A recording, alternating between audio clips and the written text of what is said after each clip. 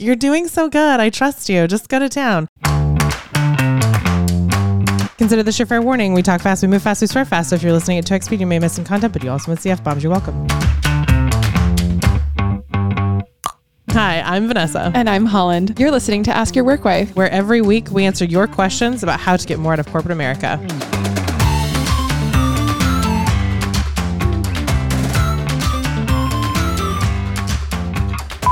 Hey Work Wives, it's Hannah from Detroit. I think this is a simple question, but I'm not really sure. So I report directly to the CMO, and she's telling me that now I'm managing this vendor. The vendor's new to us. I don't really know what they do yet, but she's telling me it's my job, or it's part of my job to manage them. I don't really know how to proceed. I've only been at this company for 9 months, and I've never really worked with a vendor before, and I certainly haven't managed a vendor before. So I'm curious if you have any advice on this topic. Oh, and then I think my other question around this topic is, does it affect my compensation in any way?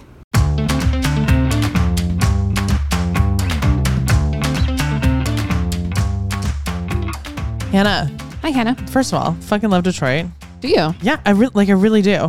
All the time I was working at magazines, I was in Detroit for every boat show, which means I was in Detroit in January, which is and you still love vibe. Detroit. Yeah, I know, and I still love Detroit. Okay, cool. It was just like, it's just like such a fun city. And like, I feel like it's overlooked and underappreciated. Great food, incredible people, cool culture, incredible Art Deco stuff. Like, everybody kind of like fucked around in New York and then they perfected their craft and went to Chicago and Detroit and just like, beautiful city. Okay. Yeah. No, it's really awesome. Go off Detroit. Yeah. Detroit's the best. Anyway, back to your question. I think this is an interesting situation to be in because no one's really hiring full teams of anything anymore. You're dealing with vendors. Vendors have figured out a way to like do one thing, do it well, do it tight, and do it at a cost that's better than having a full internal team. So we love this question, Hannah, because it's going to become more and more and more prevalent in the workplace.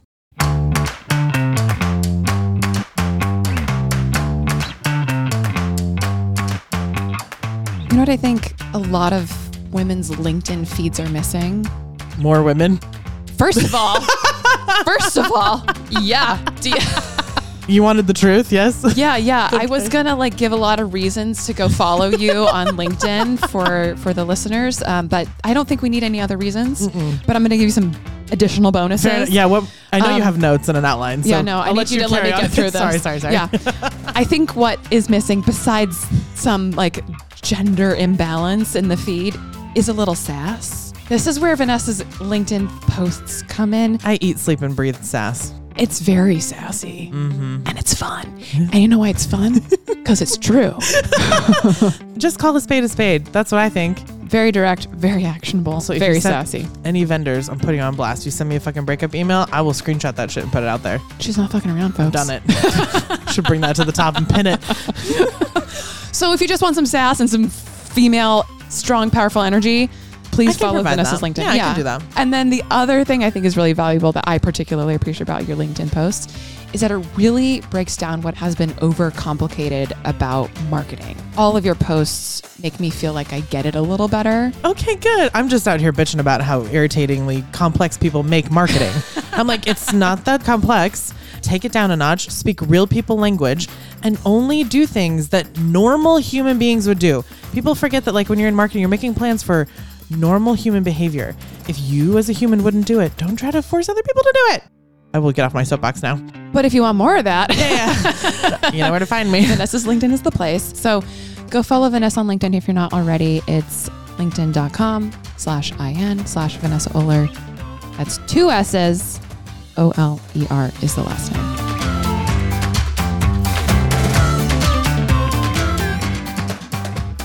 Hannah, there are a couple things you need to know about working with vendors. Just a few. Yeah. I've worked with vendors quite a bit, and I experienced this, what Vanessa's describing, where it's like, oh, normally you'd have, and even 5 or a few years ago, you might have an internal team to run this entire thing. Now, all of a sudden, it's a set of vendors. My marketing team is probably working with 8 or 10 of them. Yeah. And it's one of those, like, normally if you have an internal team, you might have like 5 or 6 people working on that thing.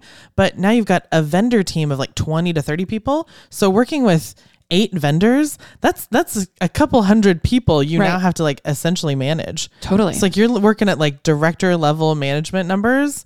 You've only been there for 9 months and all of a sudden you're directing a team of 200 people. 100%. And Right. have to like work on comms, project management, different timelines, different project management softwares. Like, it's a lot. Absolutely. So I think it's really worthy of your time to really understand what it means to you. Mm-hmm. And we do talk quite a bit about working with vendors in episodes 87 and 99. And I would consider those introductory to this episode. So yeah, given all that, Hannah, there are a few things you need to know as you onboard this vendor. What's interesting to me in this question is like, I actually am a vendor right now. So like I work at agency. I'm the vendor. I'm the problem, Taylor. And what I find myself in a situation all the time where I'm both working with, the person where Hannah is like kind of the bottom of the pyramid and like just doing the daily back and forth. But also I interact with like 2 levels above her and 2 or 3 levels above her. So I often have the CEO of a company come to me and say, hey, you're working with my team. What do you think about them? Oh, you're working with Hannah. Wow. She's a new hire. Like, what do you think about her? I had somebody pull me into his office and was like, hey, we're moving some people around. We're letting some people go. And I'd like you to look at some resumes for who we're hiring as their backfill. Wow. So I'm suddenly consulting on the hiring and firing of this team. You can affect people's livelihood 100%. from the side. Yeah. So like I come at like vendors just come in from the side and affect everything top to bottom. So even Hannah, if you're the primary point person Yeah, on this vendor relationship, they're still talking to your CMO and probably your CFO and maybe even your CEO as well. Right. And like, it's what's interesting to me is like seeing the different ways that people in Hannah's position treat vendors.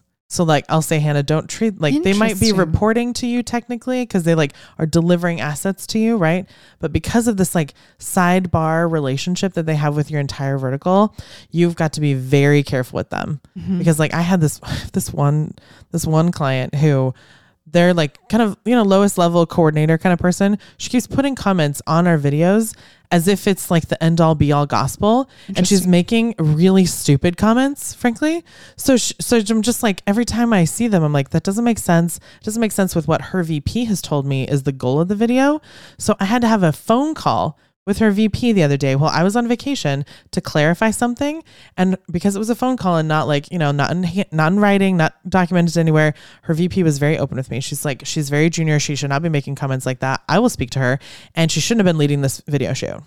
Well, a junior person of that level would never do that internally, which is the crazy thing. Yeah. Like you would never tell, the VP of the video department, like, hey, this is bullshit. I need you to change this, this, and this, and this. Right. Yeah. You would that's never. The tone in which she was giving these comments and the type of comment she was giving was like a total misunderstanding of what we were trying to accomplish here. Right. It was wild. Like, so for me, like my biggest advice to Hannah is like, remember that vertical relationship that your vendor has that you don't have any insight into. And as a caution, if you wouldn't do it internally, you sure as hell shouldn't do it externally. If you're not giving final approvals internally, don't be the person giving final approvals with your vendor. Like your relationship with vendors and that vertical relationship they actually have with your entire organization is exactly like managing your own team, except your vendor can bite you in the ass.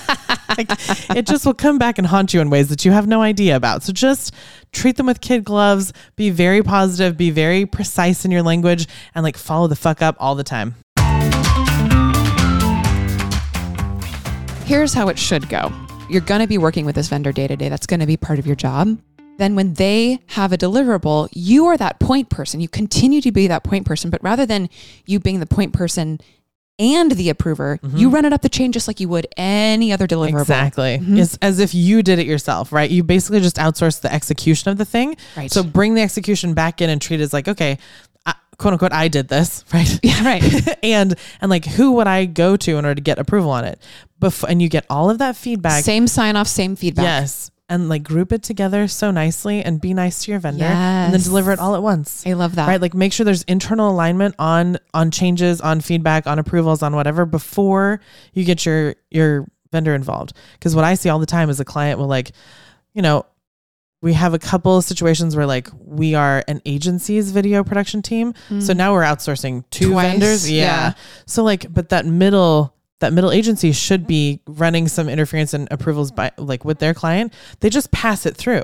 Like, oh, this is what our client said. And I'm like, I need you to interpret that for me. And so I kick it back to them all the time. I'm like, you understand that if I do this comment exactly as written, that will constitute an entire new re-edit of this video, which will set the timeline back about 6 weeks, which will also cost you a fuck ton of money. Do you want that? Great. Well, we've experienced the same thing as we've gotten into a particular vendor relationship that I'm working with. It's like part of the process that they've requested has been, can you give us a once over before you bring it to your internal stakeholders? And I'm like, oh yeah, definitely, for sure. You got it. And so we're running that team because like now I'm the pass through for a different set of approvers. Yeah, totally. For these first several months of managing this vendor, Hannah, you're going to continue to use that same internal approvals chain that you are required to do right now. As you get more experience in this role, it may be that those approvals come faster or come with less oversight. Sure. And maybe in a year or 6 months, you can give commentary and feedback that is good enough and your seniors up the chain don't need to see it or see it in the same way or spend as much time with it. But until then, you are running everything up the flagpole every single time. The first one is running our Instagram for a multi-million-dollar beauty brand. The first 3 months, my VP told me, is like, every single thing you do, every single story, every emoji, every sticker is going to need approval from me. And he was like, but I'm available to you. If I'm in a meeting, if I'm whatever, just hold your phone up to the window and I will give it a thumbs up or thumbs down. I interrupted a lot of high dollar meetings that way. I was like, but I have to do this now. Right. I bet you got a lot of good intros that way. Oh, I stood outside like some real intense conference rooms and just like build a story live and like, okay, story card 1 approved, story card 2 approved. Like I did like 15 card arcs, right? You're just standing outside that meeting. So creepy, so awkward. It's giving Love Actually. Yes. It is giving Love Actually. I crushed it. But like after about 3 months, when he realized like, oh, she has not made a fuck up. You're giving no notes anymore, yes, right? Yes, exactly. Like, yep, that's perfect. That's perfect. That's perfect. Then like I came to him and he was like, I don't care. I barely look at that anymore. And I was like, okay.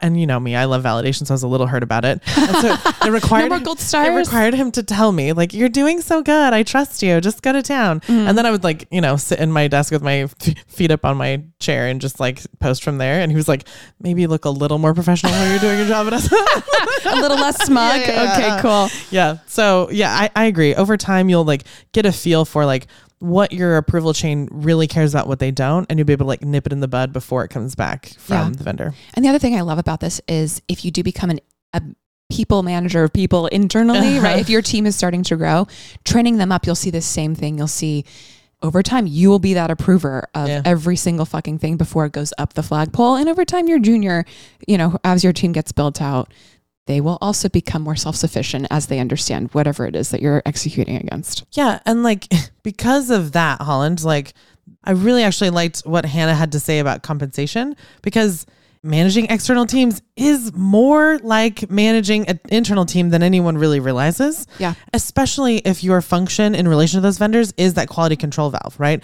Like you just said, as your team gets built out, you get kind of pushed higher up the ladder. That's all you're doing. Yeah. Except for the team that is reporting to you is just... Their paycheck just comes from a different company. That's maybe the only difference. Now, if you're simply just the coordinator of a schedule, then fine. No. It's, no raise. Yeah. But like if you are quality controlling anything, if you're like having to edit their work, having to go through their work, having to like give kind of the first pass on it, then yeah, I'd say that's nigh into managing your own team, and you should be getting a raise for that.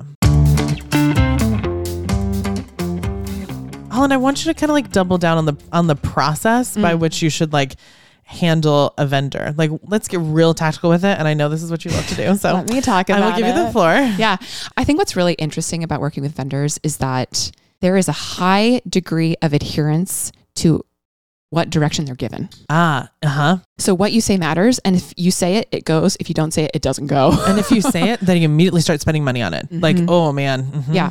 So what's required in addition to your contract being very explicit and your statement of work and your scope of work, all of that for your vendor, which is going to happen with your finance team and it's going to happen with your management. After all those papers are signed, there are more process documents that you owe your vendor.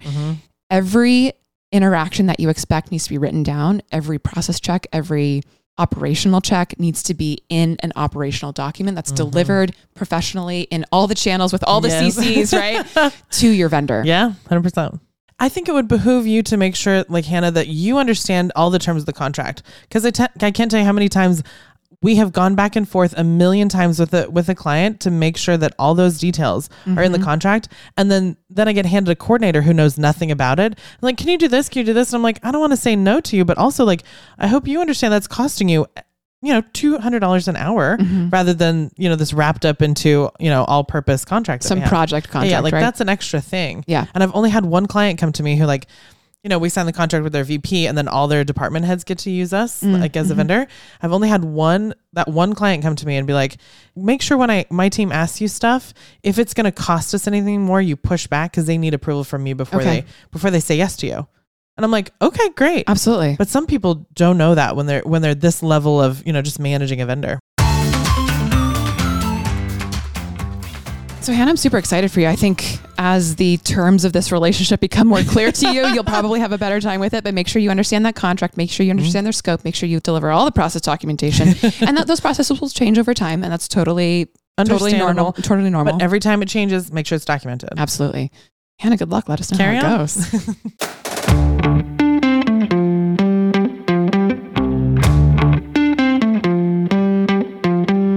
Got a question for Ask Your Workwife? Record your question and email the recording to help@askyourworkwife.com. Include your name, your city if you want, and whatever context might be useful for us to know.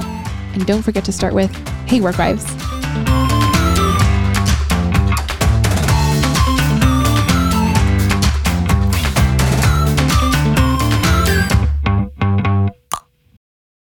Oh, there is a lot to think about when it comes to vendors. This is like the episode I want to send to my clients. Like, would you please listen to this? This is required prerequisite onboarding material to work with me. Yeah. This is Vanessa Vendor 101. Are you still here? Like, still here? Are you here now? Why do I feel like we have a Ouija board in the room? Do you? Maybe. I wouldn't be surprised if you did. I'm sad that I don't, but it still begs the question, is our listeners still here? Because if they are, I think they should rate, review, subscribe. You know why? Helps other people find this podcast. Rate, review, subscribe.